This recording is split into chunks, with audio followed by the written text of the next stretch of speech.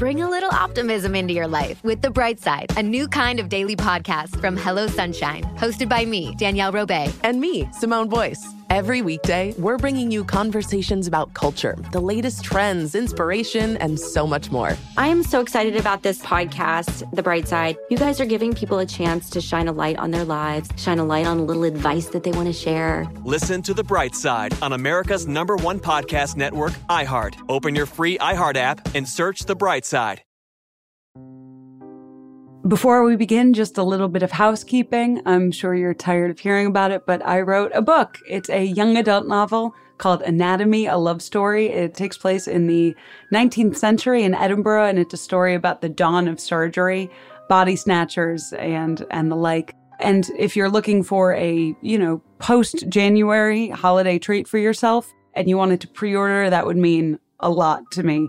If you've heard anything about supply chain issues, that's happening a ton in books. And so pre-orders are a really important way for publishers to make sure that everyone who wants a book actually gets one. So that's Anatomy, a Love Story. Noble Blood is also on Patreon if you want to support the show. I upload episode scripts there with, sometimes little extra tidbits or information. I'm also starting a brand new series where my friend Karama and I go through the entire catalog of the CW television show Reign for all of its historical inaccuracies. So if that's something that you think might interest you, that'll be over on the Patreon. There's also Noble Blood merch at dftba.com. I use my Noble Blood beheaded Marie Antoinette tote basically every time I go to the farmer's market, and I don't care if I get weird looks. We have mugs, totes, and pins, which make a great holiday present. So without further ado, here is this week's episode.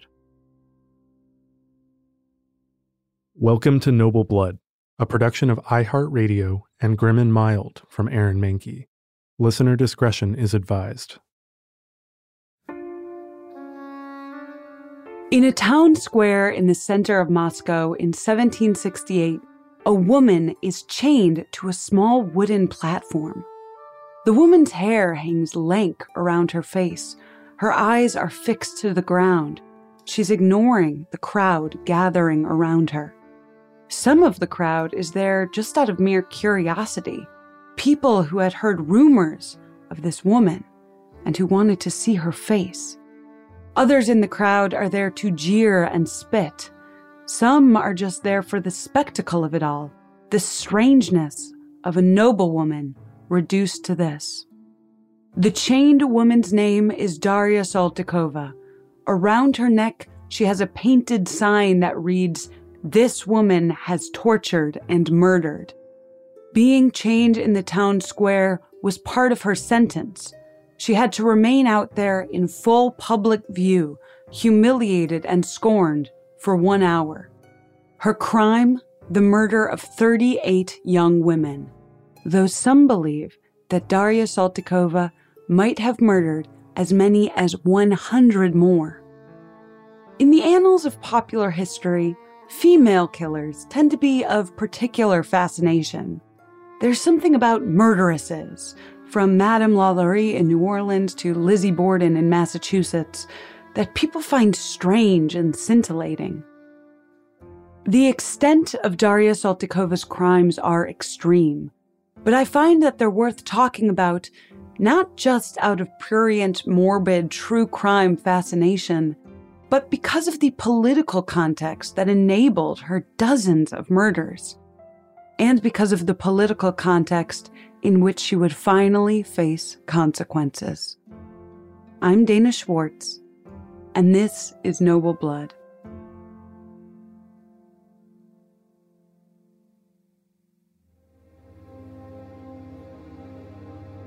In the previous episode of Noble Blood, I discussed Countess Elizabeth Bathory, the Hungarian noblewoman who's become, perhaps, the most famous female serial killer of all time.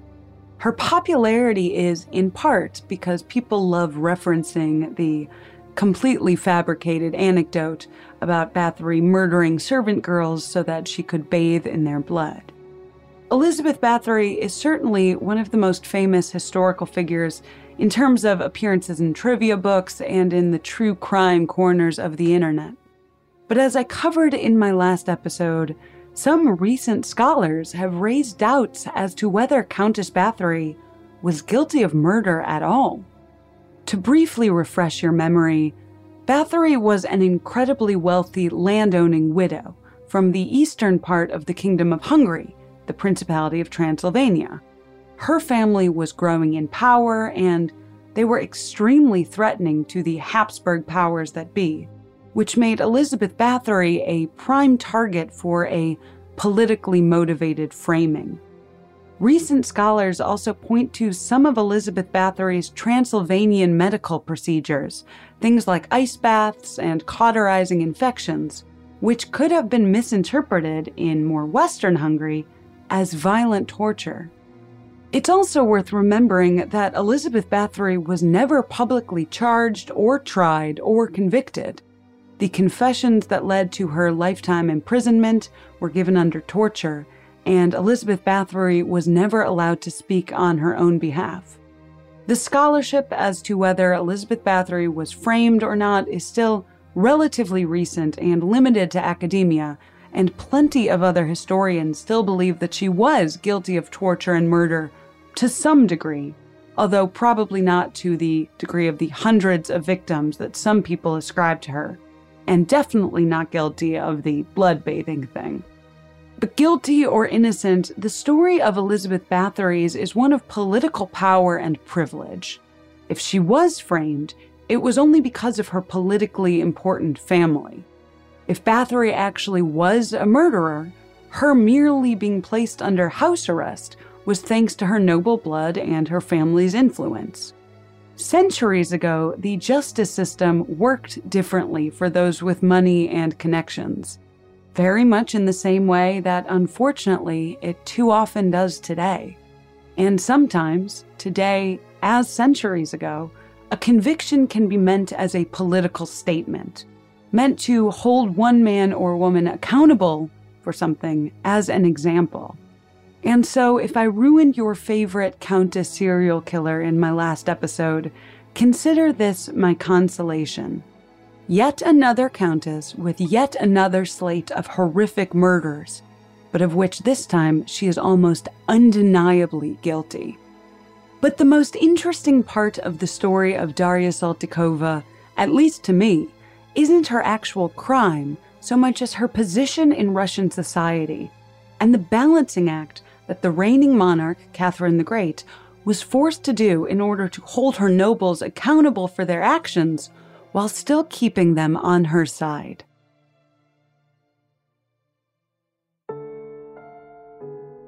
Darya Nikolaevna Ivanovna was born on March 11, 1730, just a few months after the future Catherine the Great was born.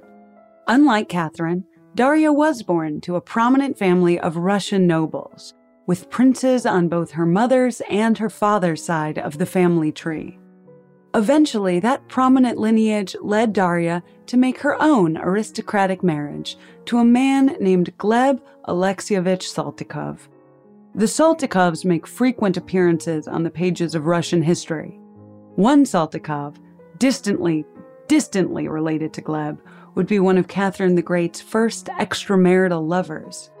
Another Saltykov, Gleb's nephew actually, would go on to be the tutor of Catherine the Great's son.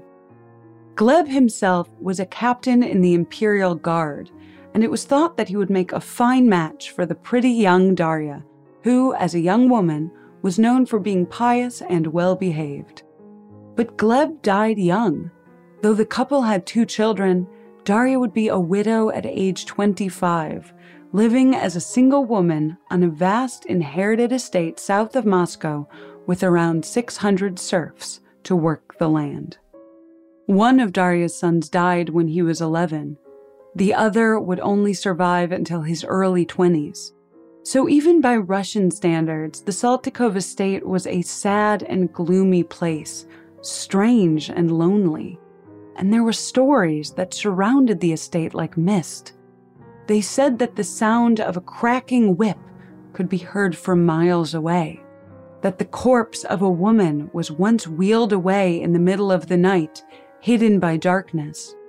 According to the rumor, the body was unmistakably that of a woman, but all of her hair had been scorched, singed off, and her skin was flayed from the chest.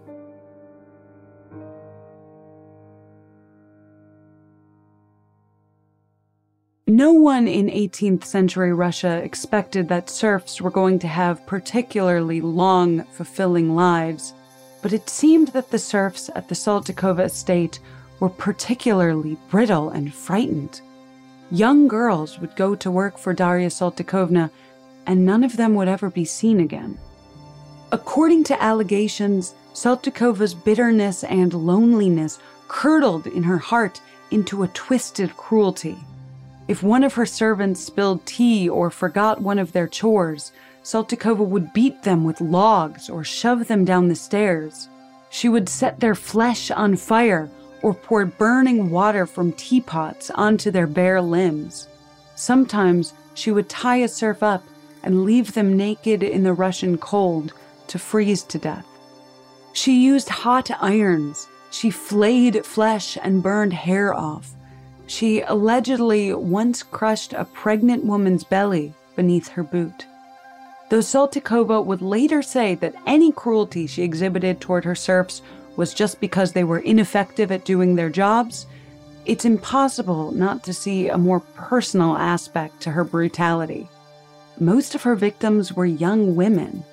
They were pretty girls who reminded the aging Saltykova that she was no longer the youthful girl of promise that she once was.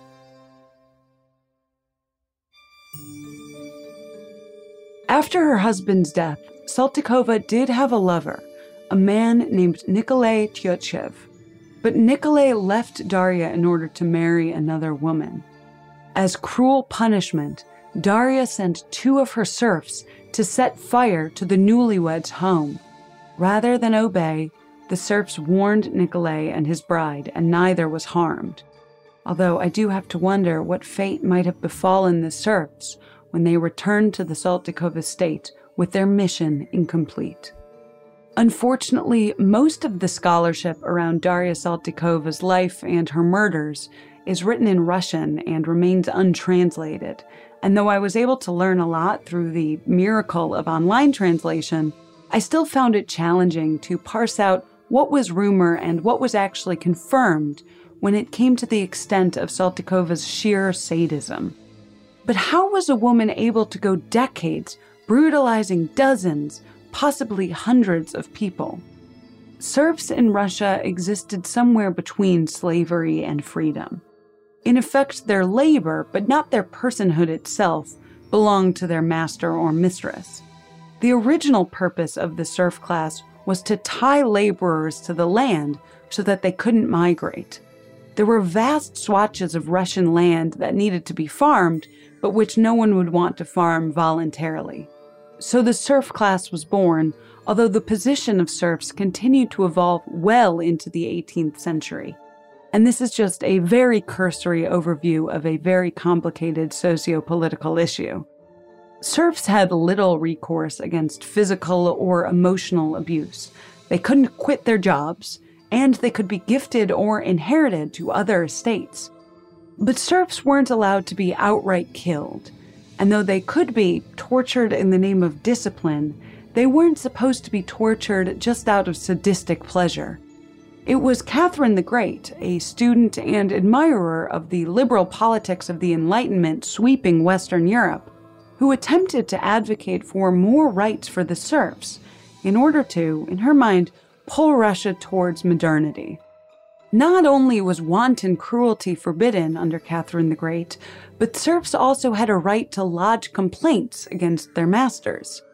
It should be noted, though, that most of these complaints would be going to police forces who were almost uniformly corrupt.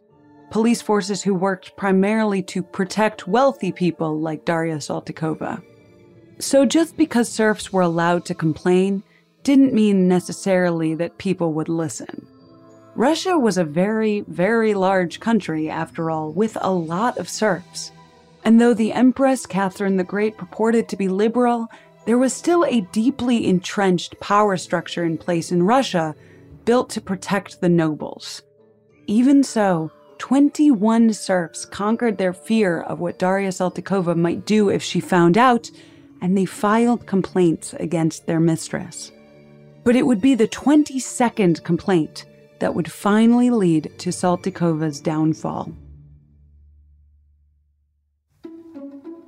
In the summer of 1762, a man who worked in the stables at the Saltykova estate named Ermolay Ilyin fled the estate and made it all the way to St. Petersburg, where he petitioned Catherine the Great personally. Kneeling on the throne room floor, he informed the empress that his mistress, Darya Saltykova, had murdered 3 of his wives, one after another, every time he got remarried. Darya Saltykova was arrested and held for 6 years, while Catherine the Great authorized a full investigation. For her part, Darya remained completely unrepentant. She maintained that she did nothing wrong, she was merely disciplining her serfs, and she maintained that story with full confidence that she would face no consequences for her actions, in this world or the next. Even when a priest came to get her confession, Darya didn't speak. The investigation would ultimately involve interviewing hundreds of peasants. At the time, the Russian legal system relied on an idea called odobreno, which basically translates to the notion of whether or not behavior was considered acceptable by the wider community. The course of the investigation against Darya Saltykova yielded 138 suspicious deaths, all but 3 of them women and girls. In the end, Darya Saltykova was found guilty by the Collegium of Justice of beating 38 female serfs to death.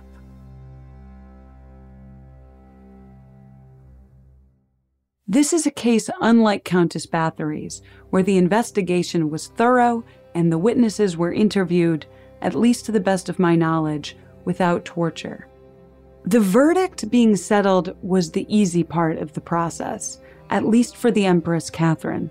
Sentencing a countess would be a more complicated issue.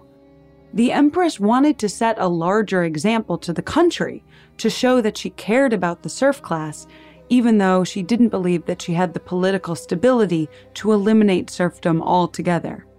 Catherine also wanted to live up to the ideals that she believed in of the fair judicial systems of Enlightenment philosophers. She wanted to make a statement, both in Russia and also abroad, that her empire had legal systems that were up to snuff with what she believed to be the more rigorous and egalitarian judiciaries in Western Europe. But on the other hand, Catherine was well aware that her power in Russia was dependent on the support of the noble class. Catherine didn't inherit the throne, she had claimed it, and the aristocracy needed to feel protected to some degree. The death penalty had been abolished in Russia in 1754, and even for a crime as brutal as mass murder, Catherine still felt that execution would be too alienating to the nobility. But Darya Saltykova was a brutal killer. Her crimes were shocking and egregious. Catherine needed to make it clear that that behavior wouldn't be tolerated when it came to nobles and their serfs. And so, Darya Saltykova, murderess, was sentenced to life in prison at the Ivanovsky cloister, where she would stay in the dungeons below the surface in a windowless wooden room away from sunlight and fresh air. A nun would bring her food and 1 candle. Saltykova would only be permitted to leave her imprisonment once a week for church. But before her life sentence, Darya Saltykova was sent to a town square in Moscow to remain in chains with a sign around her neck for the public to see her and to see what she had done.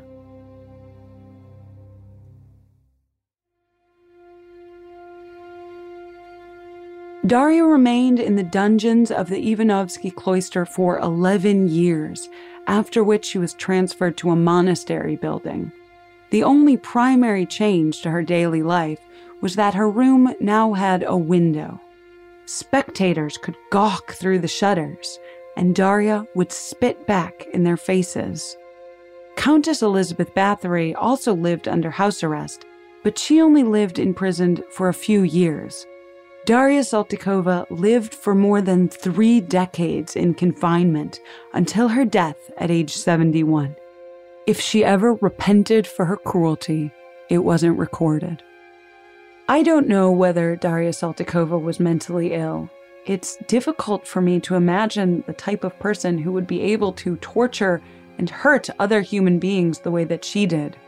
But I think that it's also worth remembering that the system of serfdom was a system of dehumanization. It's easy to be able to dismiss an individual like Darya Saltykova as a monster, and much harder to be able to reckon with an entire broken system.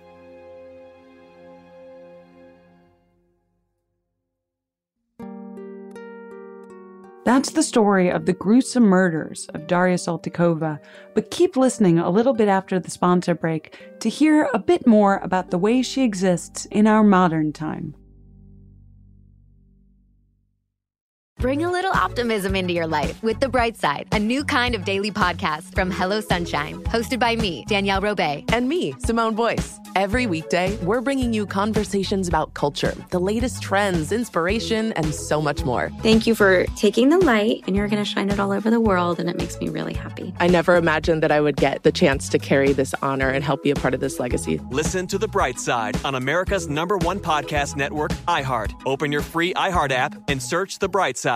Summon your anticipation for an all-new season of our favorite Netflix series, Bridgerton. And with it, a new season of Bridgerton, the official podcast. I'm your host, Gabby Collins, and this season, we are bringing fans even deeper into the ton. Colin Bridgerton has returned from his travels abroad. Is betrothal written in the stars for the eligible bachelor? And meanwhile, the ton is reverberating with speculation of who holds Lady Whistledown's pen. We're discussing it all. And I sit down with Nicola Coughlan, Luke Newton, Shonda Rhimes, and more to offer an exclusive peek behind the scenes of each episode of the new season. Watch season 3 of the Shondaland series on Netflix May 16th. Then fall in love all over again by listening to Bridgerton, the official podcast on the iHeartRadio app, Apple Podcasts, or wherever you get your podcasts. New episodes drop starting May 2nd.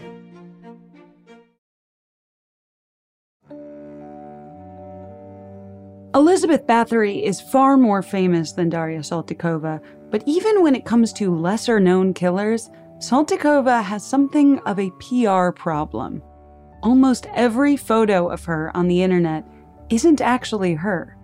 You can Google her now, Darya Saltykova, or you can even use her birth name, Darya Nikolaevna Ivanovna, and one of the most frequent portraits that comes up is a woman with powdered hair in a deep blue dress with a square neckline. The woman is pretty. She has pearls around her neck, at her ears, and in her hair. This portrait is everywhere on the internet, countless websites about interesting historical murders. But the thing is, that portrait isn't of Darya Saltykova. Or rather, it is, but not this Darya Saltykova. That's a portrait of Darya Petrovna Saltykova, a lady-in-waiting to Catherine the Great who was born 9 years after the murderess. Because of their shared names, their portraits have become almost interchangeable. That's one of the many problems with the internet, the speed at which misinformation is copied and recopied again until it becomes indistinguishable from truth. Take it from me, someone who writes this podcast every other week, you always have to double-check the details. Or, at the very least, check the Russian patronymic middle name. Noble Blood is a production of iHeartRadio and Grim and Mild from Aaron Mahnke. The show is written and hosted by Dana Schwartz. Executive producers include Aaron Mahnke, Alex Williams, and Matt Frederick. The show is produced by Rima Ilkayali and Trevor Young. Noble Blood is on social media at Noble Blood Tales, and you can learn more about the show over at noblebloodtales.com. For more podcasts from iHeartRadio, visit the iHeartRadio app, Apple Podcasts, or wherever you listen to your favorite shows.